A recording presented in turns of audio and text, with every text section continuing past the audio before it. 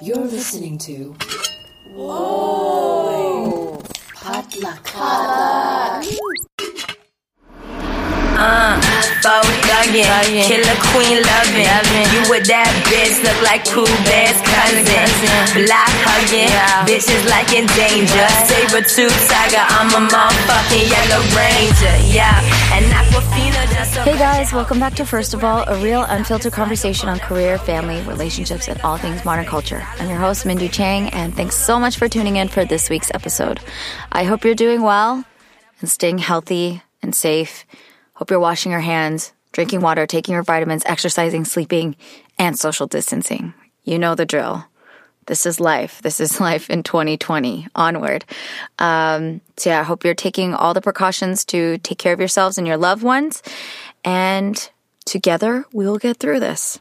It's been a very crazy time. If you guys are doing really well and connecting with friends and cooking and sleeping and taking time to do self-care and self-love, I love it, and I'm right there with you. And if you're also feeling anxious and isolated and worried or, I don't know, feeling like you're losing your mind a little bit, right there with you too. It has definitely been a journey. So we're all doing the best that we can. The thing is that we got to keep on moving forward, get up each day, and do the very best we can. Some days are going to be better than others. Just accept it. Do your best and move on. Be there for each other. I hope you're wearing a mask when you go outside too, because I'm in LA and there's a lot of people who are not, and it's starting to grind my gears a bit. Oh, well, this week's episode I am really excited to share because it is with one of the bright minds of the future, in my opinion. I get to sit down with my girl, Taeun Kim. And Taeun is the co-host of Bamboo and Glass podcast. But I didn't get to know her necessarily through that. I know her because she went to my alma mater. And we actually are from the same little town in Northern California, from Pleasanton. And she went to school with my little brother. So there's a generational gap, but I love it. And she's super, super bright, so smart, and so driven. She is a software developer for Google turned filmmaker. She just got accepted to film school. So it's been such a joy for me to get to know her, her mind, and answer any questions that she has and be as good of a big sister as I can be.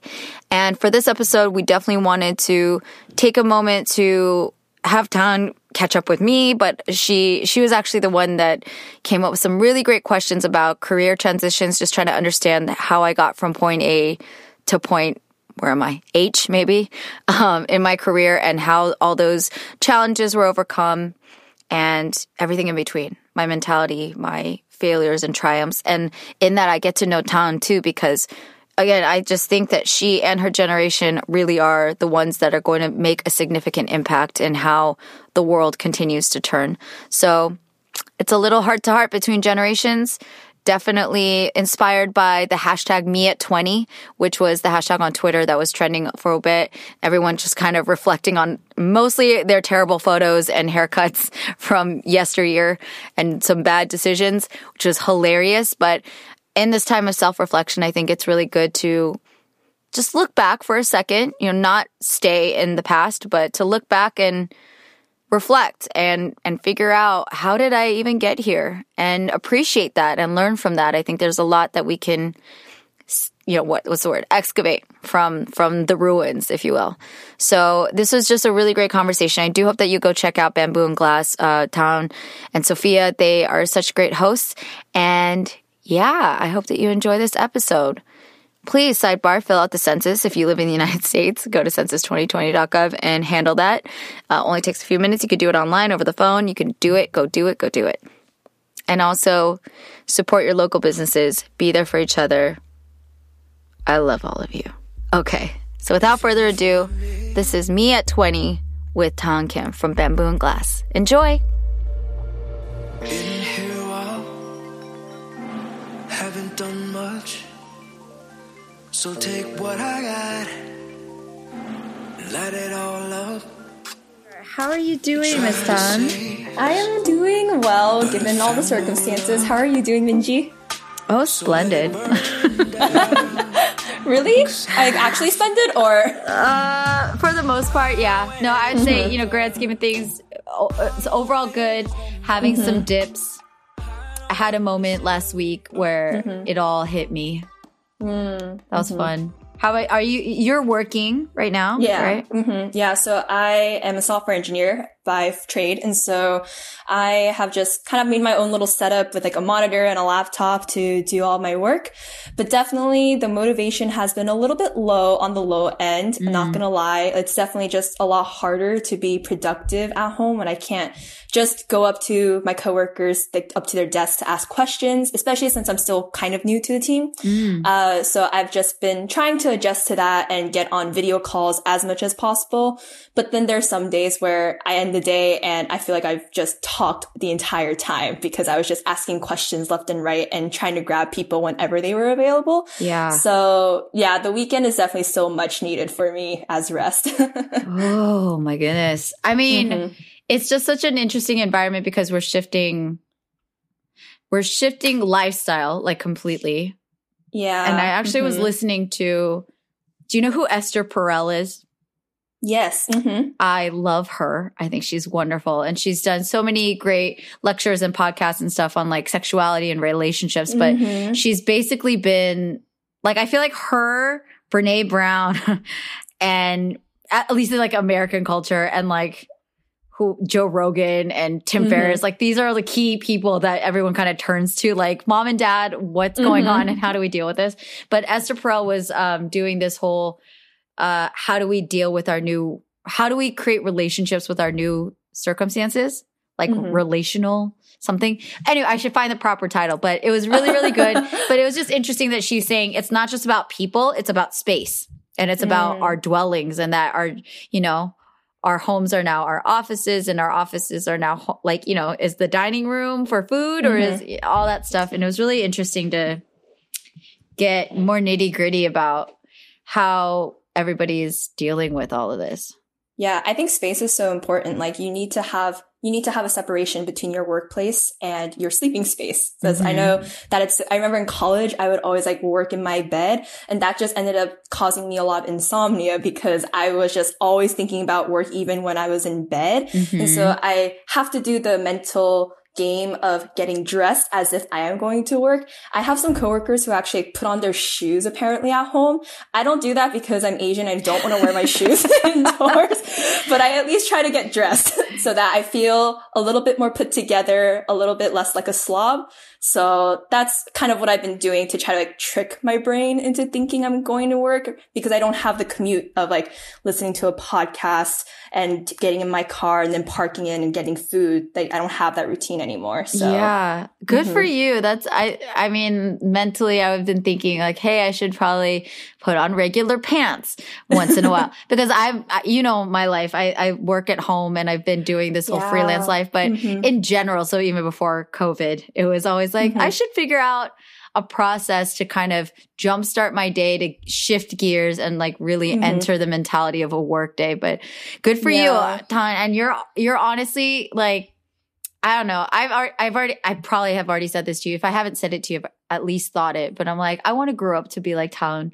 You're very what? No. What? I think I want to grow up to be Minji. What are you talking about? Anyway, I just think I can already tell from what you share with me. You have a really good head on your shoulders, and it's not easy to just switch gears like that. And that's what I've been acknowledging for myself and for everyone. I think we need to, in a way, give ourselves a break because it's a hard switch. It's a big switch, right? Yeah. It's hard to kind of just, like, I think at first, my first week working from home was really hard because I felt like I had to maintain that same level of productivity, that there wasn't really any immediate changes to my work itself. And so I felt like I had the pressure of continuing to output just as much. But having conversations with my coworkers and my lead, they're like, no, like we have to acknowledge that this is like a big adjustment to make. And this is something that is going to take time. It's not something that will just be resolved by a little pep talk of like, look at the silver linings and try to think of everything in a positive light. So, right.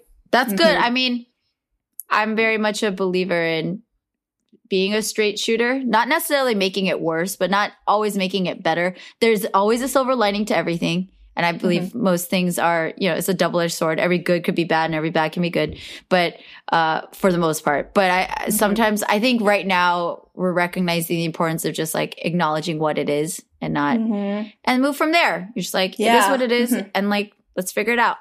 I also want to acknowledge, if we're going to call it is for what it is. I'm curious, how long have you been in the workforce now?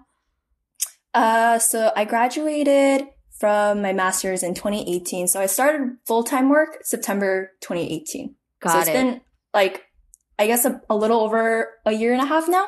So I just want to acknowledge that, because I feel like, again, for everybody who's dealing with all of this, everything at their own specific experience and lifestyle and work, everything, this is, I don't know. There's part of me that's just baffled at how much your generation, and this is what this conversation is centered on, is dealing with and will have to deal with. I mean, having entered a workforce and not having been in one for that long, and then all of a sudden everything's been turned on its head. And it was kind of like that for my generation, because for me, when I graduated in 2008, because I took an extra year. The recession happening. It was a big, big kick in the butt right after I graduated. So I'm very, very lucky. I acknowledge my good fortune that it didn't hit me as much as it hit my friends like the following year. Yeah. I have friends who are like seniors in college right now, and or people who are younger and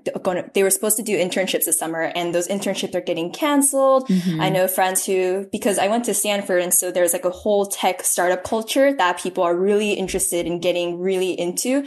And I have friends who just started at like these great startups, and they're starting to lay off people, which just really sucks, because it seemed to be, I think the outlook originally was that these are such exciting places to get to see them in their early stages and to be an integral part of the impact that they'll end up making. But now people are kind of like second guessing this and thinking, oh, maybe I should have gone to a more stable, like bigger tech conglomerate, maybe, so that I could think about my financial stability, especially with all the changes that are happening. But also, like, how are they supposed to know in the end that that was going to happen? No one knew. Yeah, exactly. Yeah. Oh, that's a tough spot to be in. And there's varying levels of, I genuinely think that it's just safe to say no one was prepared for this.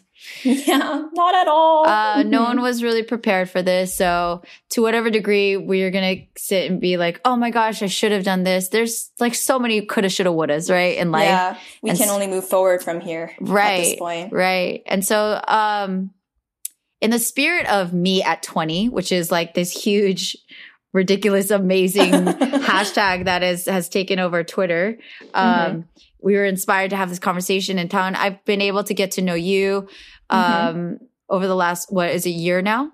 Maybe? Yeah, about a year.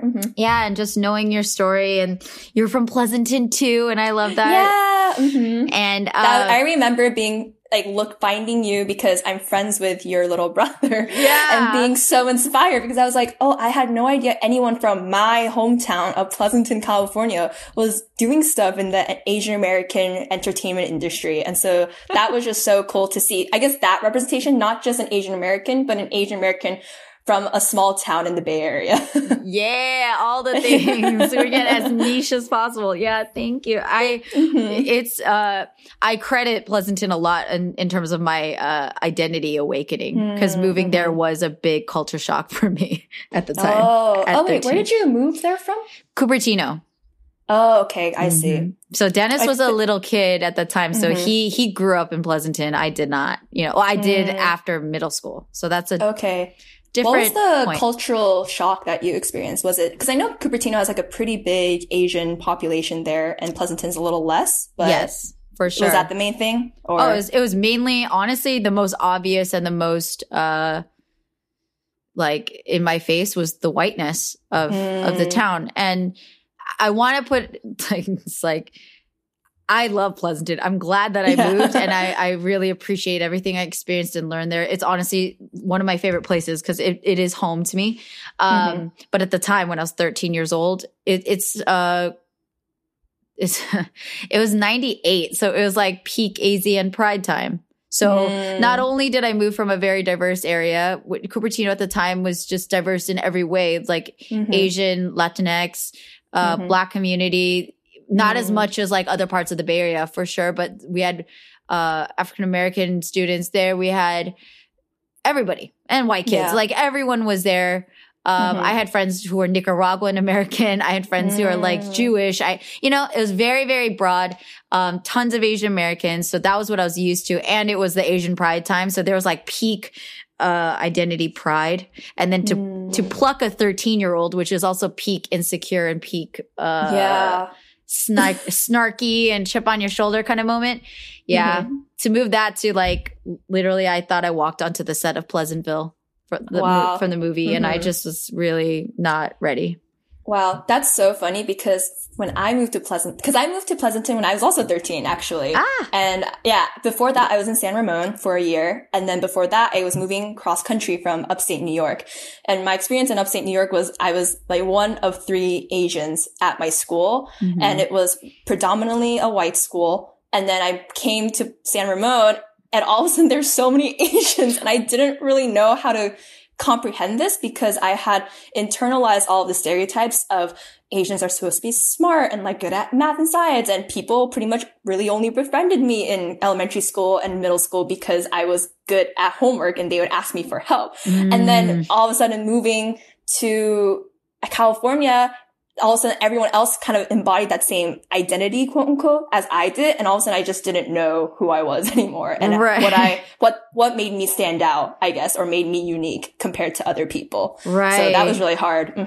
That is as much as I want to credit my 13-year-old self of like how self-conscious in like a good way that I was, like how awakened I was to myself. It really is a very confusing time. Like I don't want to give myself too much credit. Everybody's navigating so many weird things and relating to their surroundings in such a weird way.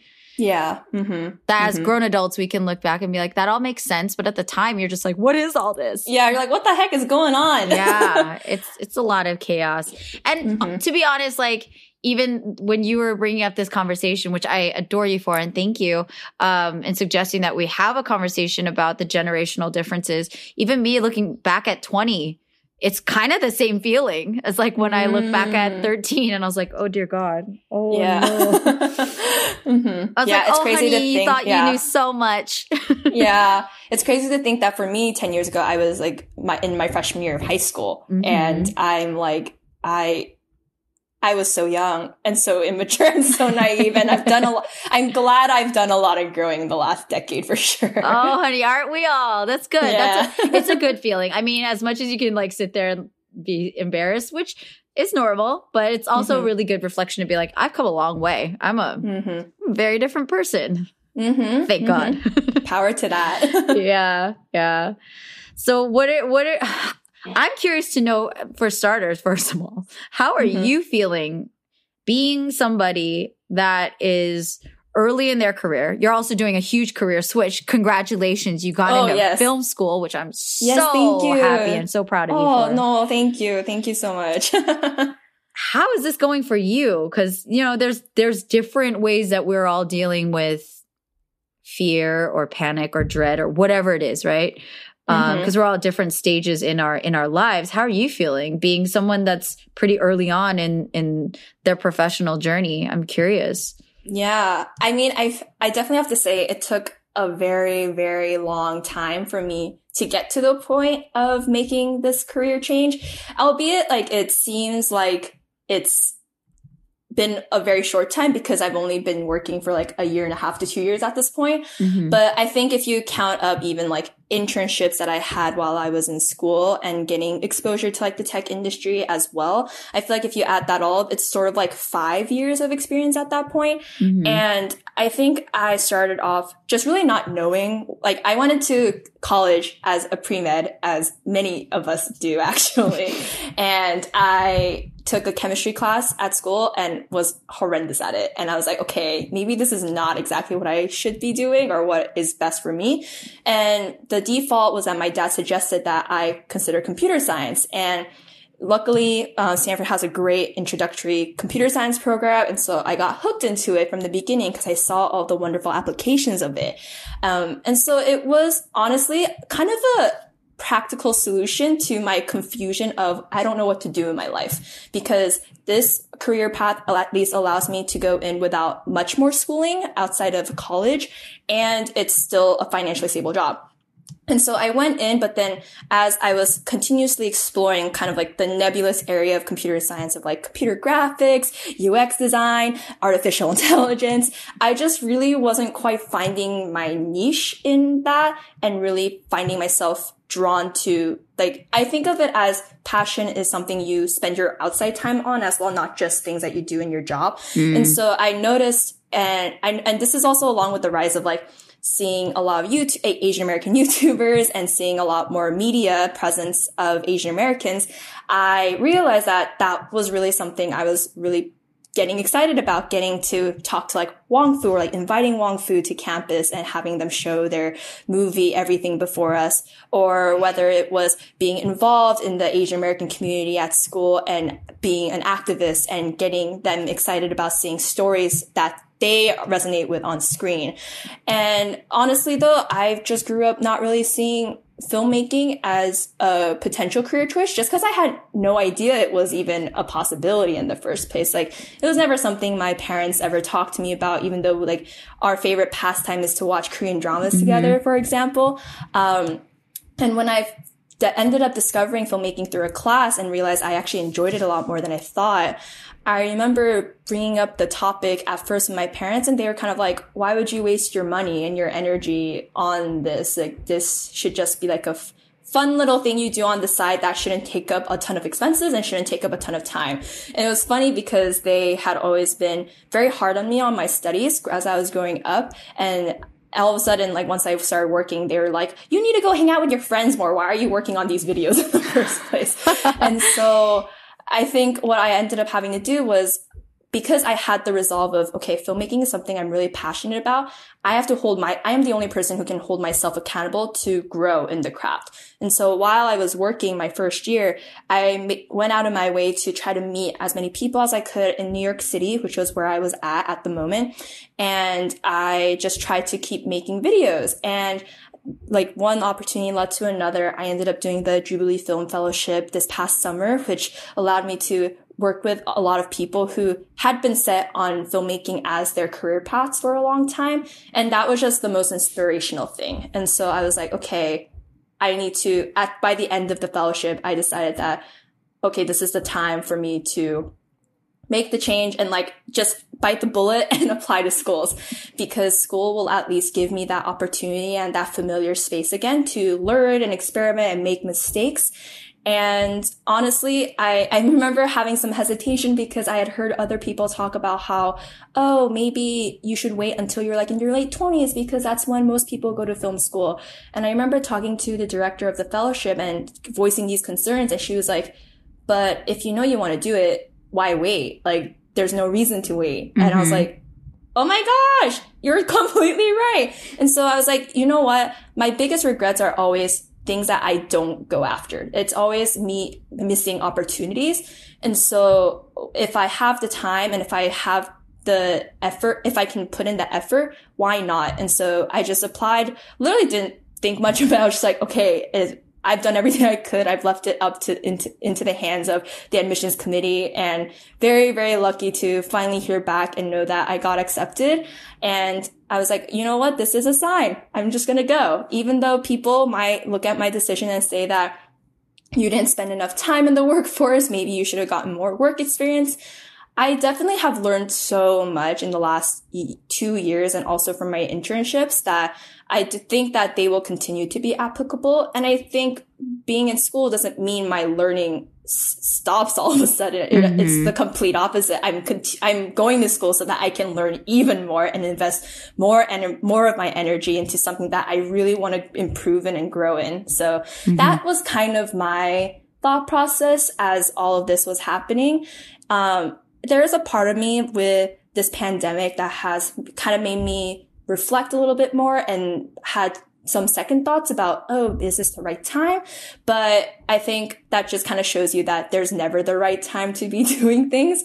And you just have to sometimes bite the bullet and just do it in the first place. So yeah. Well, Yeah.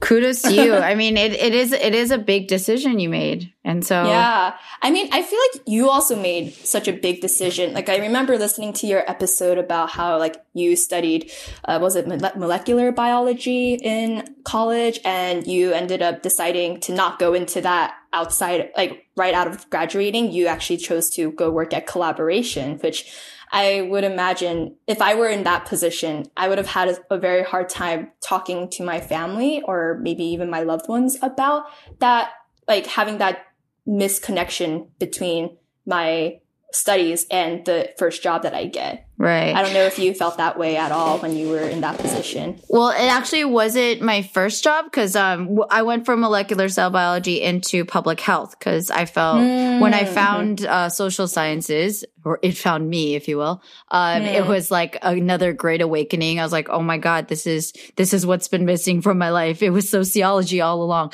But I'm just like really curious about people. I'm very fascinated by how the human brain works, why we make the choices that we do, why we're so emotional, and what influences us to do X, Y, and Z. So that was a hard switch from like the hard science to the hard and soft. I don't know, like whatever you want to call it, but it's, you know, the social sciences. So I actually did work in public health for a few years after college because during my super senior year, I spent a semester abroad. And then after I spent a semester abroad, I had my last semester at Berkeley and I did a student, I don't know, see this is how old I am. I don't remember the name. It was a student work study program. So I was like getting paid through a nonprofit that did public health work, and I ended up getting hired by them. So I actually worked full time for a public health nonprofit in Oakland called Prevention Institute, and shouts to I still am tight with my old boss to this day. And she was my boss that's amazing. when I was your age, you know, like, she hires me. I do a public speaking training with her. Wow. She's the executive director of a different nonprofit down in San Diego. And she hires me every January to come teach her like amazing teenage, they're like sophomores and juniors in San Diego, and I teach them public speaking. So that's really cool. But That's like, incredible. again, yeah, the relationships you make at any point, they have so many different ways of coming back into your life. And like, yeah, definitely. Like no matter how different the spheres are or the industries are, like I've been thinking a lot about how I'm very grateful for my current manager because he has really been an example of someone who really uplifts diversity and inclusion, and he does whatever he can to make sure his reports feel psychologically safe in the spaces that we're working in. And I feel like that's just something I'm taking away to now, like future workplaces, to kind of see like what are the like qualities of a manager that I am looking for in a future job. Good. Because before working, like I had no idea what to even look for in a manager. So For sure. definitely there's always lessons to be learned. Absolutely. And those relationships become super, super vital, and they teach you a lot because this is what my parents acknowledged to me. At least my dad acknowledged to me when I was pretty young. He acknowledged that he's not my only teacher. You know, he's my parent, but he's like, the world is your teacher. And that's also how he justified being really, really strict and really mean sometimes, because he was just like, I can't control what you learn out there, but I can control what happens in this household. And so part of me actually really respects that, because I think there's, I don't know, the pendulum swings, and I'm not a parent, but I definitely know of parenting that's a little lax, and there's consequences to that. But anyway, going back to your original question of like how I decided to make those switches or address that with my loved ones, it was actually a very gradual situation. And I feel like, you know, in hindsight, it can feel like, oh, this was like a really significant milestone. This was the day that I switched, and this is the day that I knew. For me, everything kind of blends a bit. I mean, I can distinguish, oh, this was the period of time in which I went through this significant growth. But what I can say is none of these realizations were like life altering and defining in that moment. There were moments that added up, and over time gave me a very foundational understanding that I was like, oh, this means a lot to me. Ooh, this is something I cannot stop thinking about.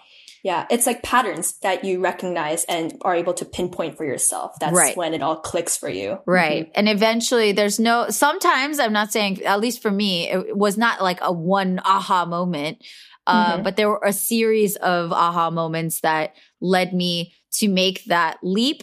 And if I look in hindsight, like leaving for collaboration was super gradual because I started volunteering for that while I was working full time after college, and I was working a nonprofit job. And so it was a completely like extracurricular activity. And even at that, my dad was very vocally annoyed at that. He's like, why are you spending all your time doing that? Like, who cares? But I was essentially becoming a producer in 2009, which wasn't even the beginning because I'd been producing since high school, because at Amador, I was doing homecoming and prom and ASB. So I essentially equate that with being a producer. So it's just a long time coming, you know, and I had the job to run collaboration offered to me in 2012, and I didn't take it until 2013. And there's a lot of different things that I juggled in my mind and had to really evaluate before I could make that decision. And then I totally made it without telling my parents. Oh, really? I decided and I didn't consult them, basically, which I mean, in my life in general, I'm very like, I don't regret that because I learned from it, right? I'm that kind of person. But I do wonder, I was like, how would it have gone if I had opened up that idea to my parents and then made the decision and asked for their advice? We just didn't have that kind of relationship. Yeah, no, I completely resonate with that. I think it's because we're taught to see our parents as authority figures when we're very young. And so it's hard to ever see them as like a friend, for example, where you can be very vulnerable and have like a back and forth and have your parents like make a suggestion or recommendation and know that they won't be upset with you for not taking their recommendation in the first place. Like I definitely felt that way. Like everything my parents said, like my mom would also always say the same things of, you have to, like, before you make a big decision, you have to run it by us. And I'm just like, yeah, but it's just like going to take a really long time for me to explain and you don't really know where I'm coming from, et cetera, et cetera, et cetera. But actually for me, I think what has really improved since I graduated was, so my first team that I worked on was actually sort of chaotic. And a lot of people, pretty much everyone who I started on the team with ended up leaving after a year. And I was the second to last person to leave. So it was overall not a super healthy work environment for a lot of us. And for me, being in my first year working, I had no idea whether this was just a me thing or whether it was a common thing that was happening, or if it I didn't know who to validate this experience with. And I think during that time, I was just growing more and more distant from my parents because I didn't want to tell them that anything was wrong, because their immediate reaction to me, like complaining about work, would be like, well, you just gotta suck it up and like, it'll get better as time goes on. Like as long as you believe it'll be better, it'll end up becoming better. And I'm like, okay, but that's not really what I want to hear. And so I stopped bringing things up. And I think I think this is where parents are definitely like, they're so much smarter than kids give them credit for. Yes. Like they can pick up on cues. They just choose not to push on it a lot of the time. And I ended up last April, I ended up getting a chance to see my parents again in person. We went to London together, and all of a sudden they kind of sat me down and they were like, hey, if you are interested into looking into another job, just check your contract. Like just check your contract with the company and check if you have to pay back any finances. And I was like, wait, what the heck? Like I had not ever brought up the idea of moving jobs or leaving the company in the first place. And it was in a way very gratifying that they had offered up that option to me, saying that, hey, I'm okay with this because I can tell you're not happy where you are right now, and I want you to be happy. And I think since then, my relationship with my parents has dramatically improved for sure. But so nice. I couldn't have done that if that had happened like while I was in college or in high school for sure. Right. And this is the thing that I've been able to learn and hear from not just, people younger than me, because I am surrounded by a lot of people who are younger than me in collaboration, but my peers and older people as well. Everyone's relationships are so, so unique because we as individuals are so unique in the way that we perceive things and the way we interpret things. And, you know, what one person can get criticized as a child, it could like scar them for the entire rest of their life. Kind of like me. And then for other person, it's just like, oh, they just said that thing. It didn't hurt my feelings. It genuinely doesn't. It just rolls off their back and it doesn't affect them the same way it would another person. Right. And so I think it's really interesting as well that you're an only child, right? Yeah, I am. And I have 2 brothers. And so, having even like the distinguishing factor of having brothers that I honestly had a lot of anger since I was young about the double standards of like the way that they were treated. I mean, again, it's not all just good and bad or better or worse. I think some ways my brother had it a lot worse, like being a boy and having different expectations. You know, having experienced that too shifted my comprehension of the world, the way that I interpreted my parents, the role that I assumed and that I believed I was supposed to play in the grand scheme of things, and not consciously. You just kind of, you adapt and you're like, oh, oppa's upsetting mom, dad. Like I have to make them happy. Like, look at my straight A's, you know, I was already achievement oriented, but it was an added layer for me psychologically to help alleviate the tension and to make things less dramatic. And it was tough moments of like how I grew up, because there was a lot of drama. There was a lot of fighting and a lot of pain.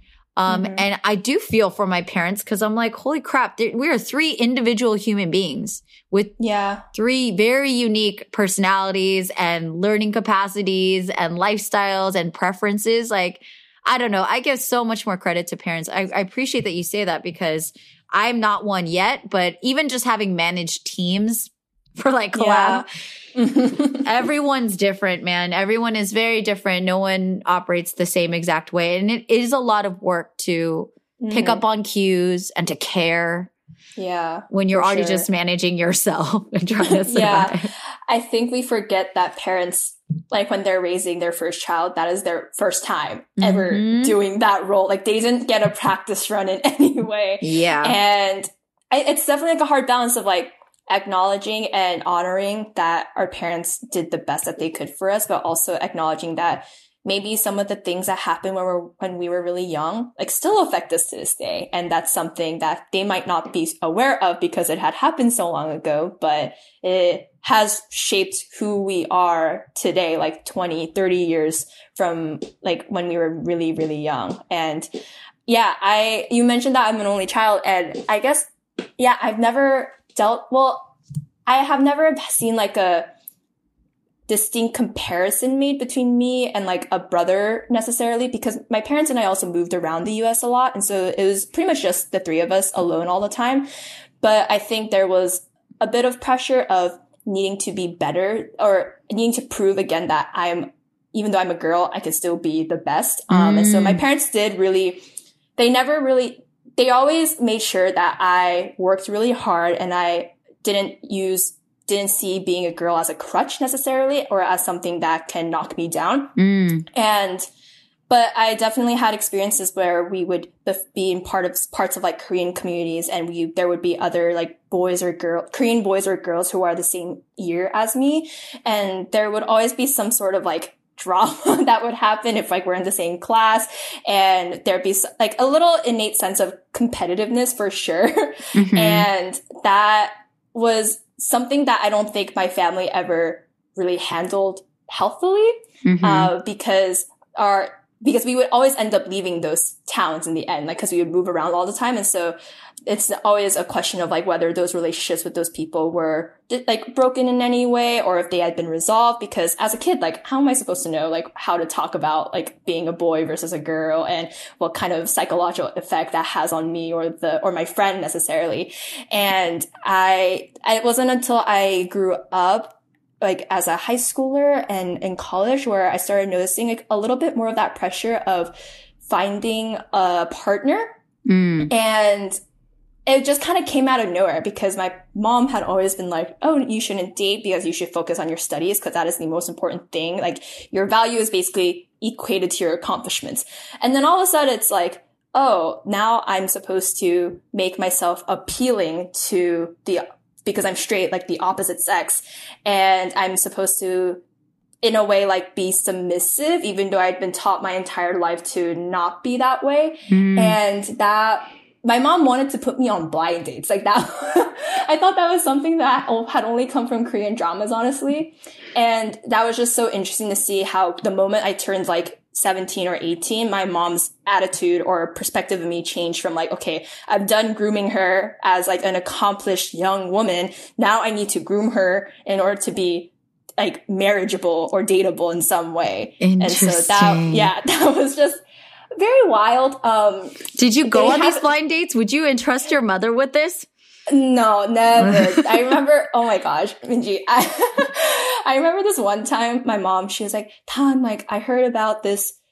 So you're my church friend. And I'm like, okay, yeah, like the ajumma. And then she'd be like, yeah, that ajumma has a friend whose cousin's son goes to Stanford, also goes to Stanford, but apparently he's been in 군대, the military, for the past couple of years, and he was on television, and he's really good looking, and because he goes to Stanford and he's good looking, you should go on a blind date with him. And I was like, no, that means he's like a lot older than me, and I don't know him at all. Why would I go on a blind date with him? And so luckily it never happened, but I ended up discovering, like, I remember I told one of my I think when I was a freshman, one of my senior friends about this, and they were like, oh my God, like he's my year and he's like so hot, blah, blah, blah, blah, blah. And I was just like, okay, that was not the reaction I was going for when I was sharing this story. You're like, I have so many regrets now. Why didn't I go for it? I was like, the point wasn't his scale of attractiveness. The point was me having to go on this blind date. But luckily I haven't needed to go on that so far. Knock on wood, that won't happen for a while, but we'll see. You've done well for yourself, and you're happily partnered up right now. And it's just such an interesting thing, because to me, I grew up very much a tomboy. So even proceeding, getting to college or whatever, and this got me in a lot of trouble, was like just being boy crazy. I'm a hot-blooded young woman. I had crushes really early on. So that always, honestly, why I'm always so interested in talking about relationships, well, because I can see my entire life how much for me, the opposite sex played an influential factor in terms of like the emotional impact, the distraction, the toxicity, the inspiration, like all of the things, like good and bad, right? I think that tender part of our hearts and that impressionable youth that we experience, even, as grown adults, trust me, there's like, it doesn't mean like just because you're older, you get a lot wiser, unfortunately, but it's such an integral part of our beings. And also in terms of like life plans and life goals, it can be something that gets very much lost or romanticized or, all the things. It's such an influential thing, and it can go haywire really quickly. It can devastate you and knock you on your butt way longer than you expected, at a very inopportune time, right? When you're about to go to grad school, or right when you get the right job opportunity. I mean, it plays a really big role. So I'm glad that you bring that up, and it's also very sweet and heartwarming, because I'm sure your mom loves you to pieces and wants you to set you up on blind dates, because she wants to say, like for all the other things, she wants to set you up for success. My mom is the worst blind date pitcher I have ever met. And she literally tells me, she's like, oh, Minji, so-and-so's friends, sisters, son, he is this and this, like accomplished in XYZ way. Oh, doctor and this and this, but he doesn't have any friends, and no one he doesn't know anybody, has no friends, but do you want to go out with him? And I'm like, do you understand how you just pitched this person to me? Like, so they have no friends. So do they have any social skills? Are they a terrible person? Are they a Trump supporter? Like, what is this? Why are you foisting this person on me? Don't you love me? And like, I've gotten in like joking arguments with my mom when she's done that over my adult life. I just like, just stop talking. I love you so much, but no. Yeah. Do you feel like your relationship with your parents, like from the age of 20 up till where you are now, do you think it's gotten a lot better? Because when I feel like my mom was trying to set me up on these blind dates. I feel like she was doing it because she just didn't really know me anymore, right? Because I had been in college for a little bit at that point, and that physical distance was the biggest distance we had ever experienced. And that just led to me like gradually sharing less and less about my day-to-day life with her. And I think that was just in a way like her trying to be a good mom and trying to have a positive impact in my life, but not really knowing how to go about doing it. Yeah. I mean, I my heart goes out to her. I imagine it'd be pretty difficult to relate, especially when you are that grown, right? And you're a grown woman with a child, and then they're in the most ambiguous, figure it out part of their lives. But I feel like at 20, you're idealizing a lot too. You are forming coherent thoughts. You are coming into like your view of the world, your stance, maybe your party alignment, whatever, there's a lot more passion and more data behind your beliefs too at that point. So I feel like 20 is for me was a very, I mean, in hindsight, I was still pretty immature, but in my mind at the time, I was like, oh, I'm way more grown now. And I have a better sense of who I am. And I have all these ambitions and stuff. But like one caveat for me, and this is why I bring up the relationship thing earlier, I was just out of a really, really bad situation in my life at 20. At 19, at the tail end of 19, I had gotten out of a 5-year-long abusive relationship that I had been hiding from my parents for the entirety of those 5 years, though they actually did find out at certain points. And this is the saga that's going to eventually be written down into a show. Yes, so excited. But I don't know. We'll see what I keep biographically. I can't make words right now. Biographically accurate and where I'm going to like elaborate. But in a nutshell, I lied to my parents very extensively. And there was Korean drama level drama that I lived through, and I can make light of that now, but I had put my family through a lot of hell. And this is what I'm reckoning with now in my mid-30s that I can also reflect on.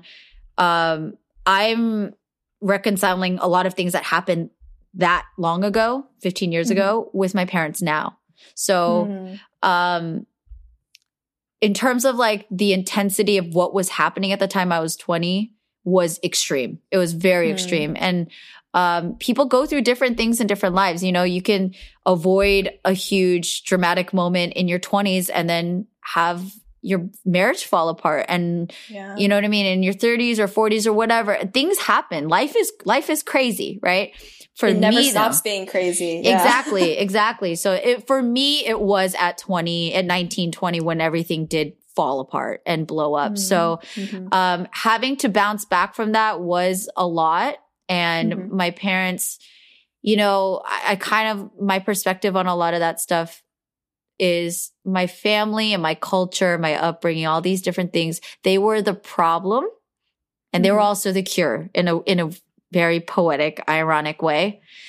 So even though my parents, the way that they decided to handle things, the way that they parented me, the way that they were involved or not involved in my life did impact a lot of what happened to me as a teenager.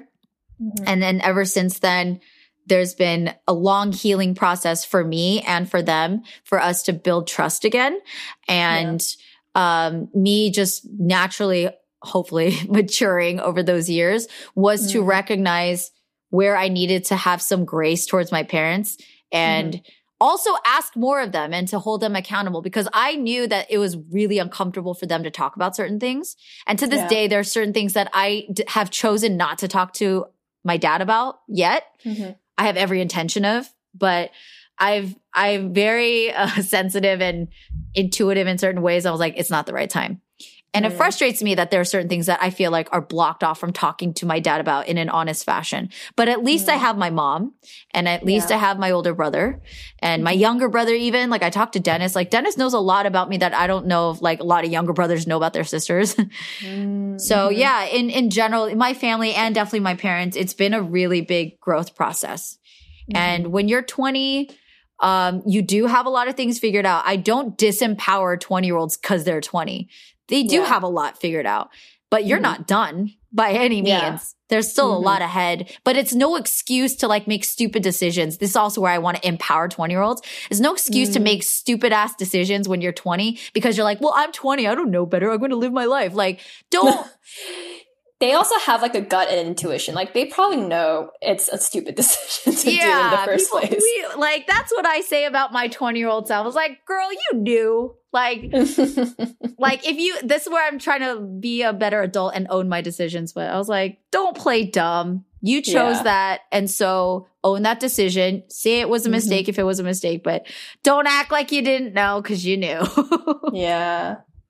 That's real. A lot of things I knew. There are some things I didn't know. And there's some things that I was very naive and too trusting and manipulated and all the things. Yeah. Yeah. Do you feel like you are now a lot more, I don't want to say jaded, but I guess the things that you look back on and I guess the things that you took for granted or were really naive about, would you say that you are now a lot more cautious about like maybe it's like people you trust, opportunities you take up, or are you still like, what is that balancing act with like still trying to like put that trust and belief in, I guess, humankind or people around you? You're an excellent question asker. That's a great question. I don't think I'm jaded. At the end of the day, it's weird. Like I've gone through some extremely bad things with really horrible people. At the end of the day, the compassionate side of me doesn't want to call them horrible people. I'm like, everyone has good in them. But at the end of the day, there are some horrible people. But counter to that, I've also met some of the best human beings, I think, walk this face of the earth. You know what I mean? And I continue to meet amazing people. So I do think that there is some level of choice. And I'm not saying it's easy, but it can be as simple as whatever you focus on tends to be, right? If you look for the bad things in life, you're going to find them. And if you find the good, look for the good, you will find them. And for me, I'm the part of me that's grateful for not only myself and for the people around me who helped me get out of a very bad situation was that it gave me an extreme amount of gratitude for very mundane things that maybe people take for granted. One case in point being my ability to make choices. Yeah. I have not made perfect choices. I've made a lot of very problematic, stupid, ignorant, dumb choices, selfish choices in my life since I left that relationship since 20. But the acknowledgement and the awareness that like I have agency in my own life was a big deal. And so that helps me not be jaded because even when things get bad and they will continue to be bad at certain points in my life. It's a reminder, like you also have control to shift how this goes. Yeah. I think that's a lot of my growth in the last couple years of, I think it was so easy. It's so easy for me to put the blame on other like external factors, right? Of being like, oh, like it's because this person was so awful that I can't get to where I want to be, or, oh, like I'm stuck in this position like forever and I'm not going to be able to get myself out and there's nothing I can do about it. I think changing that mindset and thinking, okay, this happened. It really sucks. And I hate that it happened, but where do I go from here? What can I do to make the situation better? Whether it's make myself feel better in this current moment, whether it's leave the situation that is not good for me and is unhealthy for me, or whether it's choosing to confront it and try to make resolutions with the people that are involved. I think that is something that is I'm still trying to learn how to own my decisions for sure. But trying, and I feel, I don't know, I just think what you just said just really resonates with me because that's something I just recently learned. And I really want to continue that growth of making sure I think about how I can control my reaction and my response to things as well. Good for you. That's why I want to grow up to be like you, Tan. It's a really empowering thing. It's also, it could honestly, on the suckier side, it is a lot to grapple with when you accept responsibility for your life. Yeah. It's a lot. It's not very easy. Burdensome. It's brutal because you're just like, oh, that situation that was so terrible that destroyed me and destroyed other people. Yeah, I had a significant part in that. That sucks to like, it's again, way more convenient to be like, well, like so-and-so and the government's like this and culture and society. And it is all those things. I'm not taking away from that. And also you were part of that. And that's been a continuously tough pill to swallow. But I feel like the more that you do it, I think you do wisen up because you just once you let the sucky feeling settle in a lot. So I learned from all the bad situations, even with like professional choices that I made. Your body and your instinct and your mind do its best, I think, to learn from it and to not repeat it. Simply from like, you just don't want to feel sucky again, right? Yeah. Maybe it's not even like out of this, like, I want to just be a better person. It's maybe just like, nah, I just don't want to even deal with getting yelled at. Like, yeah. That's so real. Yeah. I got yelled at so much when I was a kid. Did you ever have like a negative situation at work from like a superior or like a different figure? It sounds like you have a great manager now, but did you have like an aha moment? I mean, I used to cry like at least twice a week. Oh no. Yeah.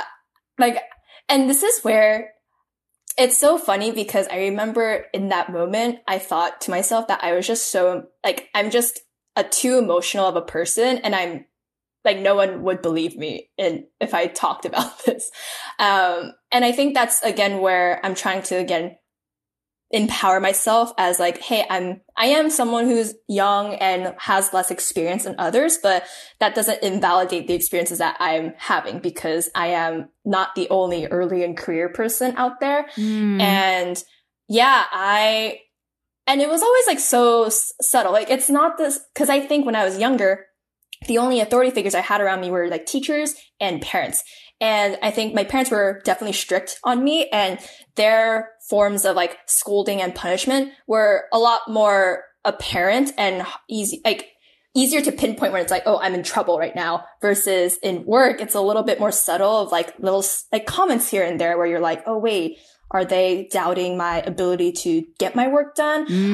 Do they think I'm complaining and I just don't know any better because I'm just a young person? Or, oh, would they say this to, for example, an older cis white man coworker?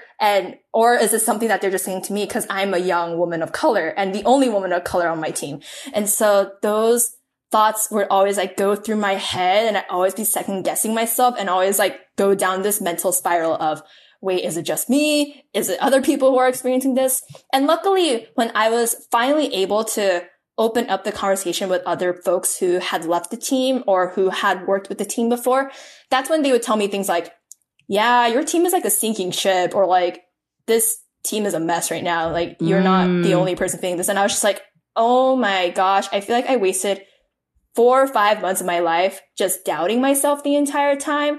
And I wish if I could go back, I wish I could have told my, I guess, 1 year younger self that, no, you weren't crazy. You were not being too emotional. Like there was a reason those tears were happening in the first place. Yeah. That's a big deal to recognize that. And then I think that if I reflect back on what I was learning, you know, navigating college, figuring out majors, and I was just wildly confused because I was like, who set these rules? Because it felt like everybody was playing a game. This is maybe why I don't like board games.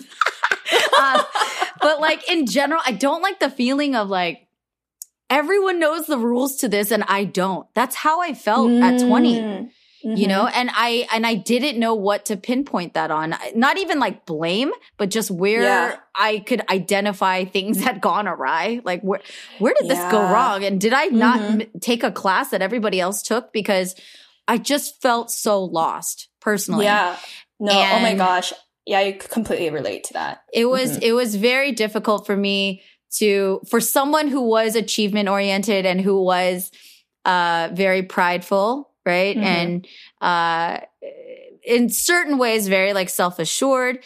It did not sit well with me that I felt that confused and that incompetent. Like I just was like, how is everybody figuring out what the study guides were and and how does everyone know which place to go? I don't even, where are people finding this information? And to this day, Tan, I still feel that way about a lot of things. Like it feels like this is where the perception and what we have as perceived experience and actual objective truth is very important to identify, because this is something that we're going to have to reconcile forever, whether you're 20, 30, 40, whatever. And I still think there's lots of adults in America, in the world, that are figuring that out.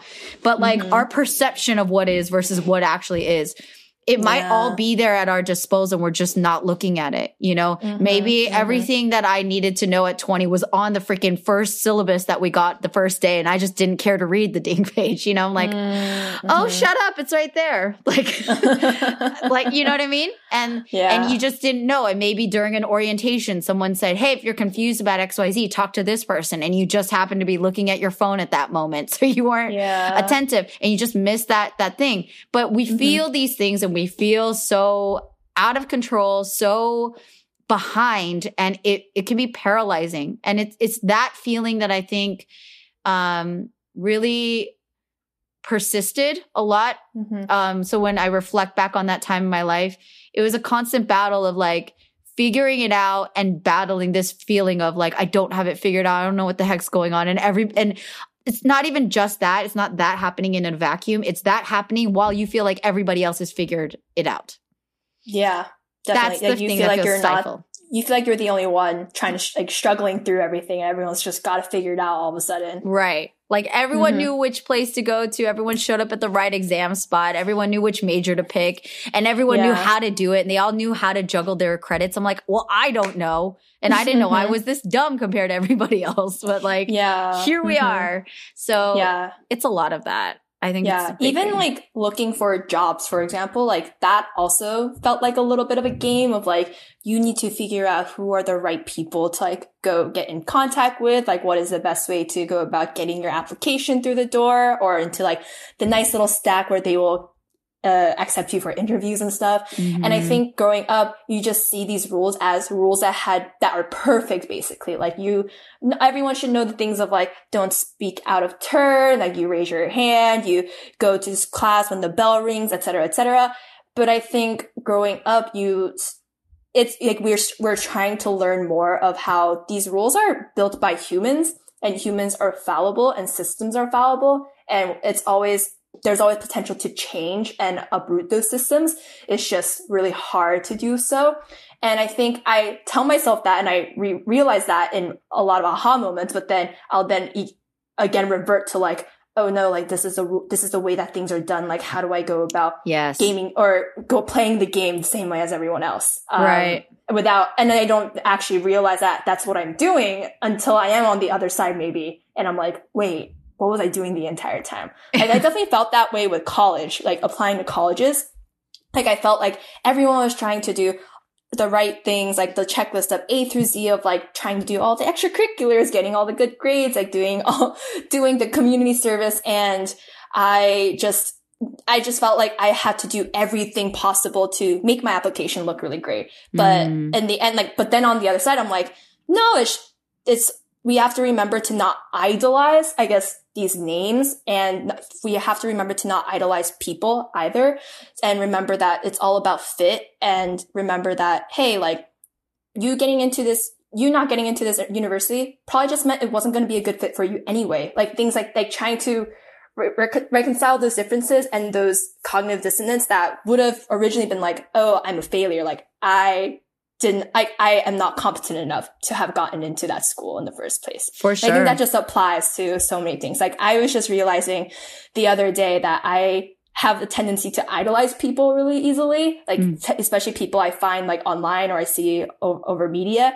And I need to remember that they're also just humans and they're also just trying to figure it out themselves. Yes, 100%. And it's very wise of you to like recognize that. And it's easier said than done, even if you're conscious and aware of that truth that we're all just humans, that Barack Obama is just a human. I mean, I think he's an excellent human, but he's just human.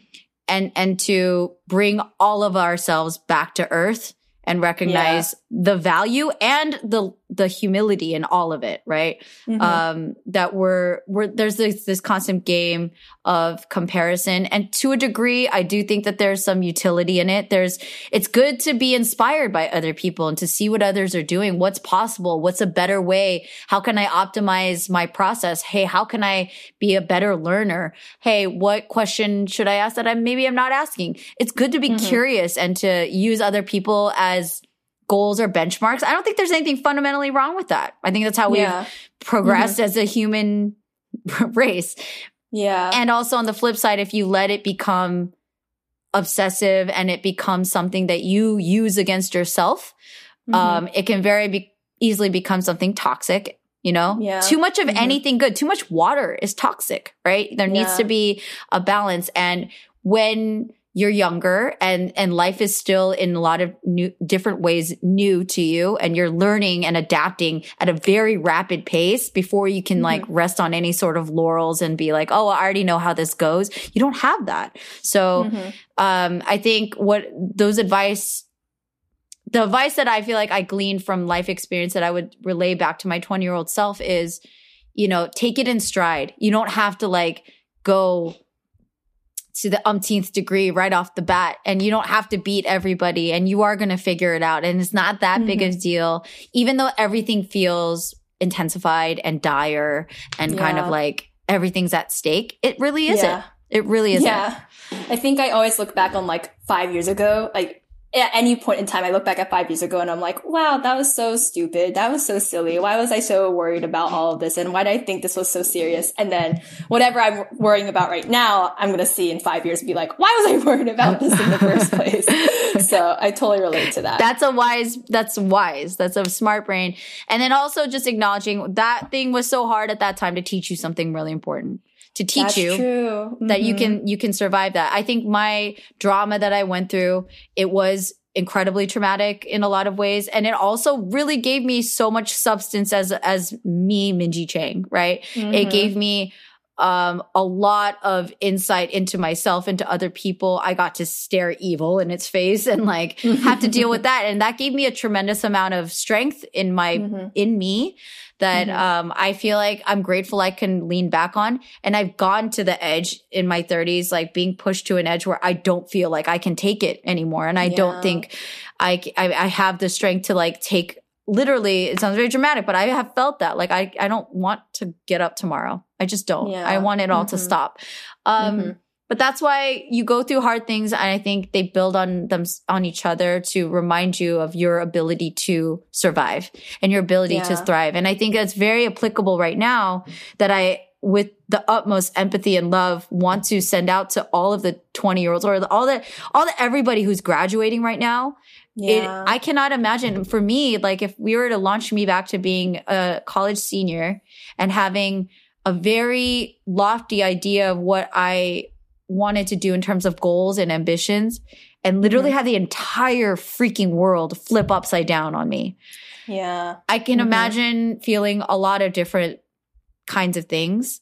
Yeah. And being very fearful of like what that involves and what that means for me.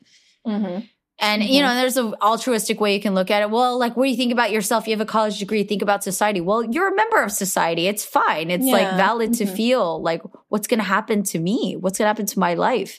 And personally, I felt that in my quote unquote selfish ways about like, oh my gosh, we're social distancing. Like, I'm in my mid 30s. Am I going to be able to have a family? Like literally about dating, about my future and how I'm going to connect with others. And like literally family planning for me has been something I didn't even want to admit to myself being scared about, but it's been there, and I'm being a little bit more open about it now because I'm allowing myself to be scared.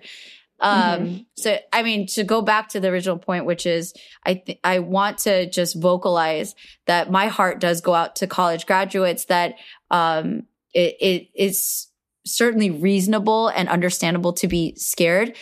Yeah. And then on top of that, on top of being concerned and feeling all mama bear about it, I'm also really excited. Like, honestly, I have so much faith. I have so much faith in the younger generation like as much as I have like been disappointed by my own generation and also inspired by my own generation, I feel the same. Like every generation can crap all over their own and about the one that came before them. Yeah. And they can also crap on the one that's to come, saying, oh, they're stupid, they don't know.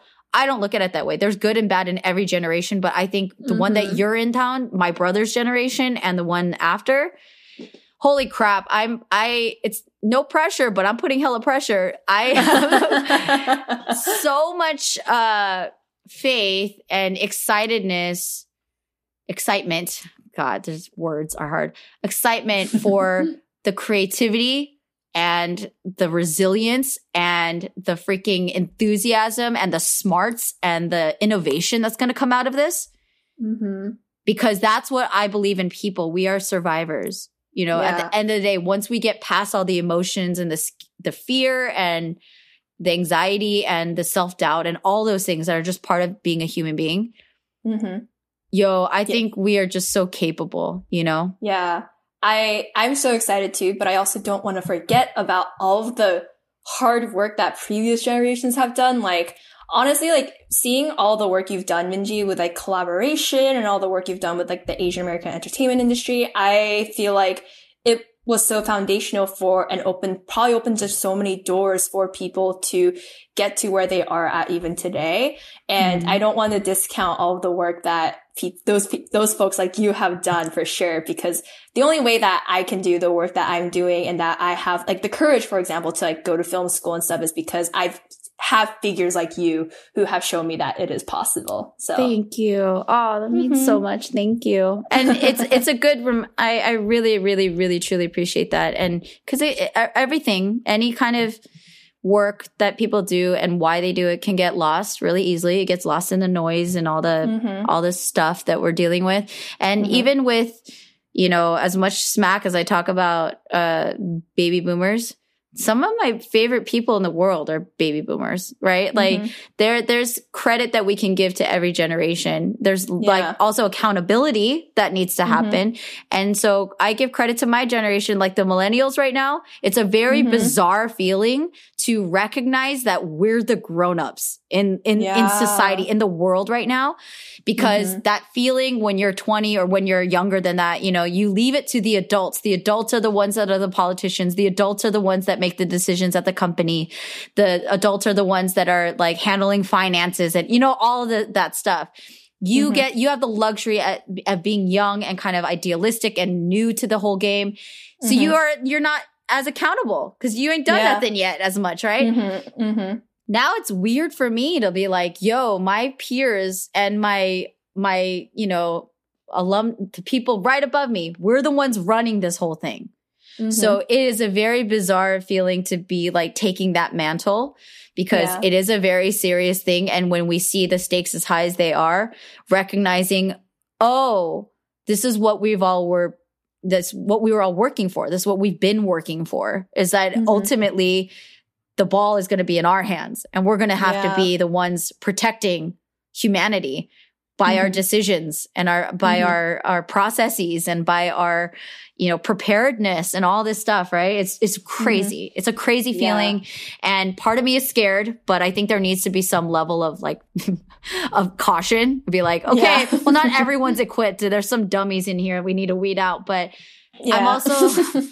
I'm just like relying on my fellow, you know, smart and vigilant and, you know, well-meaning, great people out there of my generation and above to do the right thing. Give them credit where it's due because they didn't mess everything up. We're all inheriting some level of mess from the previous everything, right? And I think that just goes back to what we were saying before about just learning how to own your own decisions. Like if you learn, the sooner you kind of learn that, then hopefully the world will be in a better spot. Because I feel like if everyone just took the time to own their decisions and reflect on their responsibilities, maybe the world will be in a better place, you know?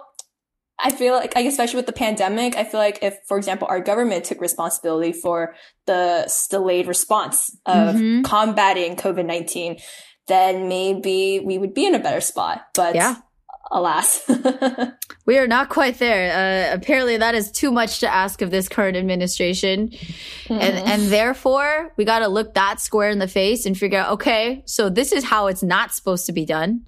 Yeah. Then what can I do moving forward? Exactly. Including how do we then better prepare other people who may be more capable and more reliable and have better values and more integrity to run this country or even our county. Do you know what I'm saying? Like for me, I've learned at every step of the way where different things come into play, what matters. Like for me, becoming a homeowner with my parents, I didn't care about property taxes. The day before I became a homeowner, I didn't care. The day I became one, I cared because I was like, this is my money on the line. You know what I mean? So things become different priorities. And that's also what I would say to my 20-year-old self is like, you know, you're going to change a lot. And that's okay.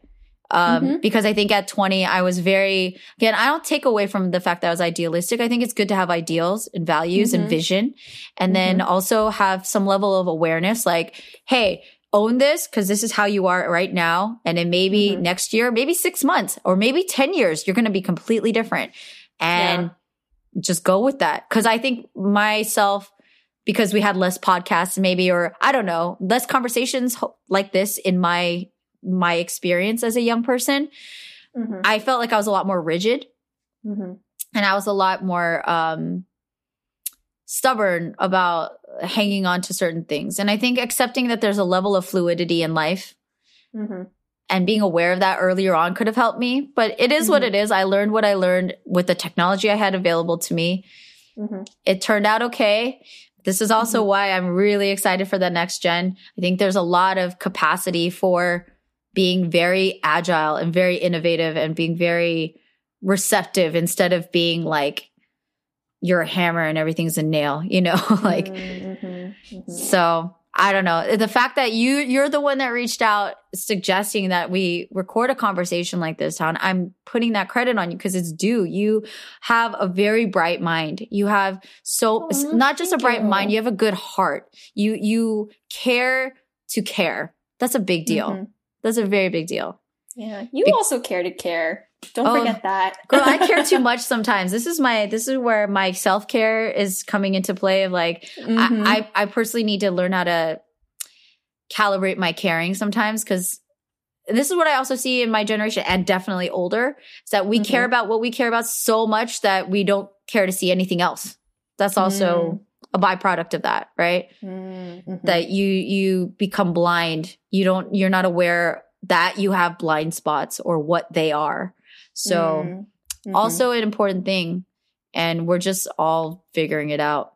So yeah, I think the world has become so much more interconnected too with like technological advances and like social media, for example. And yeah, I think what you just said about us, we're all like, hopefully we can use this as an outlet to see that everyone has their own flaws and they're on their journeys of embracing their flaws and seeing them as strengths and seeing their journeys as just continuing on rather than waiting for there to be a perfect figure, a perfect version of ourselves. For sure. There never will be. And that's okay. There will be. But I think there's a lot of people out there you could say like, no, you're pretty great, even though you're not perfect. Like there's a lot of examples of people that are like, regardless, you're dope. Like, and that's a really good feeling to have. So I don't know. I at the end of the day and just by a hair, I still really do have faith in humanity. Humans are so resilient. Like I think about our grandparents' generation, for example, if they were like, for me, my grandparents were in Korea during the Korean War, and I just can't even imagine like how much resilience there had to be in order to go through that experience and that hardship. And then my parents who like came to America without knowing anything about the US, like I think about that and that always gives me a lot of strength to be like, okay, if they can do it, if they can do that, I can handle a career change, for example. There you go. And that's a good recognition of your agency and the luxuries and privileges and advantages that were given to you. They did that so that you could have that. And I think for me, I've struggled personally with feeling guilty that I have it quote unquote easier, right, than my parents. There's part of me that's like, my mom didn't have the luxury, quote unquote, of dating. She just didn't. She met my dad. He was her first and her last. And, things like that. There's all these points of recognition. And I don't think that's even for like just immigrant kids. I think there's an intensity with a lot of immigrant children who don't have as much communication with their parents. But even if they do, it's easy to fall into the guilt trap of like, oh, well, they gave up all this. They chose to do what was best for them at the time with what they had. And that's amazing. That's something to applaud. And I no longer want to be kind of shackled down by, I need to do right simply because my parents sacrificed. I was like, I want to do right because I want to do right, Yeah. And I don't want to have the things I do good in this world be rooted in guilt or, with awareness of like, I do feel like we all have a responsibility to take care of this earth and to take care of families and our predecessors and our ancestors and to honor them. I think that is an obligation and a duty, but it's also an opportunity. It's also like, I have the ability to do all this cool stuff. I have the ability to enjoy life. Like I want to live it to its fullest. And I'll tell you, Tan, the older you get and the older I get, we will continue to see how fast time goes by and how in the blink of an eye, honey, you're going to be where I am. I can already see it happening in front of my eyes. Yeah. In a nanosecond, you're going to be where I am. And in a nanosecond, I'm going to be where my parents are. It goes by really, really quickly. Right. I know right now we're in isolation, so everything feels like one eternal day.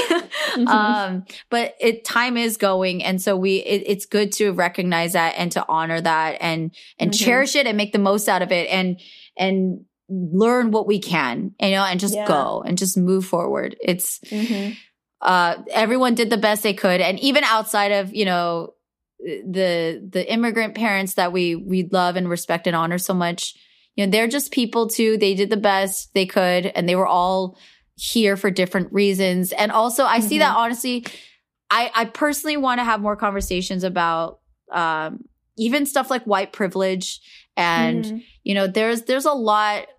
I'm not excusing people who abuse white privilege. That's not what I'm saying. But I've seen a lot in my friends that are not people of color or different people of color. We have all had our burdens and we have all had our struggles. And generational speaking, this is not to do with even race, but if we want to look at a different data strata, like there are people that lived through the Great Depression and who lived through world wars, who lived through Holocaust and genocide and like, you know what I mean? And there's perspective that I don't want our generations to feel like we have to again, be riddled with guilt, but have appreciation for that, right? That we do live in certain ways. We live a cushy life because we don't have the same plight, the same threats of death and destruction, the way that our ancestors did, our predecessors. But we're dealing with a virus. We're dealing with a virus. We are dealing with racism. We're dealing with class disparities.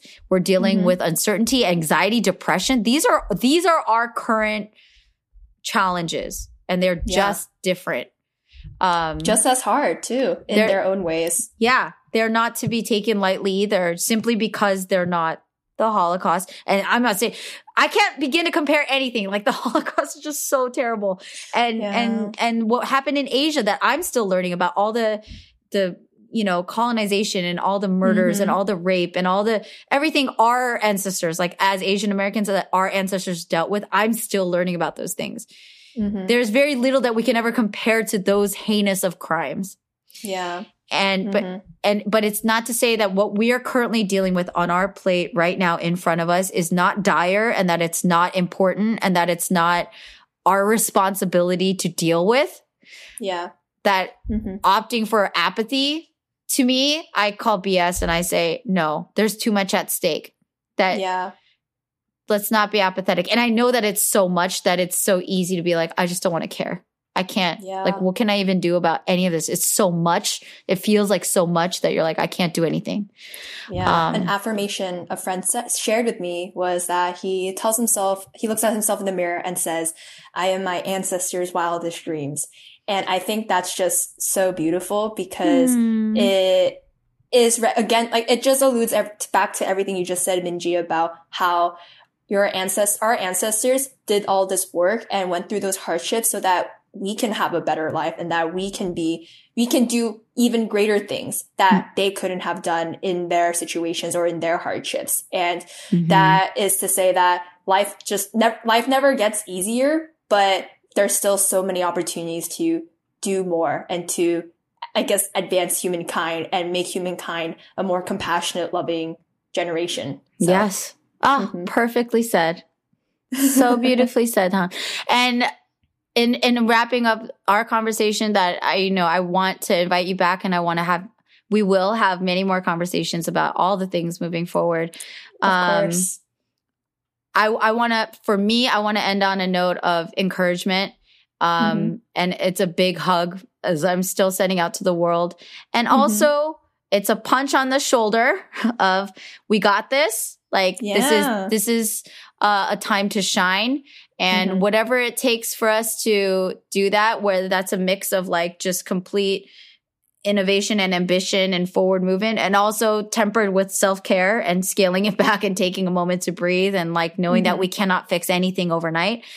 All of I want to encourage everybody out there, because I need it too.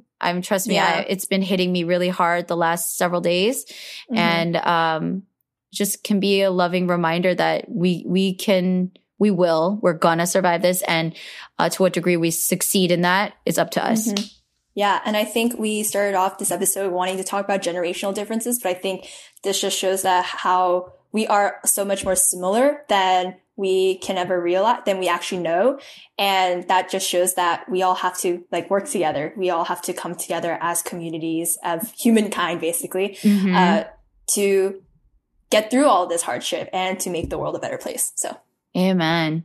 We're in it together, for real. What I jokingly say, whether we like it or not, because it's also facts. Like, whether we like it or not, we're all here together. So let's try to make this as pleasant of an experience and least painful. It'd be really great. That's all I want. Yeah, same here. Yeah, but Tom, where can people find more about you and follow your podcast and all the things that you're doing? Yeah, so you can find me on Instagram. My Instagram is DaeunKM, DaeunKM. And my podcast is called Bamboo and Glass. And we're a podcast of two Asian American women who are highlighting perspectives worth sharing. And you can find us at Bamboo and Glass, just spelled out, on Instagram. And on any podcasting platform you are listening this to. So thank you. Thank you for what you're doing, Daeun. I'm so proud of you. And congratulations again on getting in film school. Thank you. No, thank you for having me on your podcast. This was so lovely, and I can't wait to have you on our podcast at some point. I can't wait either. I'm be like, I'm like an ajumma on the young people. Oh my gosh, you're not an ajumma. You're the cool 언니. Okay, I'll take it. Yeah. Okay, well, we'll link up Daeun's Instagram and her podcast in the notes so you guys can all check it out. But in the meantime, I just want to send you guys love again, and reminder to social distance and wash your hands and drink water and sleep, all the things, because care about you, want you to be well. And thank you to Marvin Yue, my audio engineer and producer. Thank you, Marv, for holding it down for First of All. And thank you for Aquafina for her use of her song Yellow Ranger for the intro. And I'm going to switch it up and do someone different for the outro. I'm going to do, you know who I need to plug? I'm putting Paul Date in my outro because he is an amazing musician and artist. And I scrapped 2 episodes that we recorded together because I wasn't happy with the outcome. But anyway, Paul and I will reunite on this podcast. But in the meantime, I hope you enjoy his song. But yeah, if you'd like to follow me, you can follow me at Minjeezy on Instagram. And if you'd like to become a Patreon patron, go to patreon.com/firstofallpodcast to become a financial backer and join our weekly Google Hangouts. They have been keeping me alive and sane throughout all of this madness. And I'm also a proud member of the Potluck Podcast Collective, which is a collective of Asian American podcasters and storytellers. And check out all the other amazing stories and content that's being put out there. But thank you again, Daeun, for being such an amazing guest. Thank you, Minji. It was so great to be here. Yeah, it was wonderful. And I hope everybody out there take care of yourselves, be well, and I'll talk to you all soon. Bye. Bye. Set the bridge on fire. You won't let me cross over.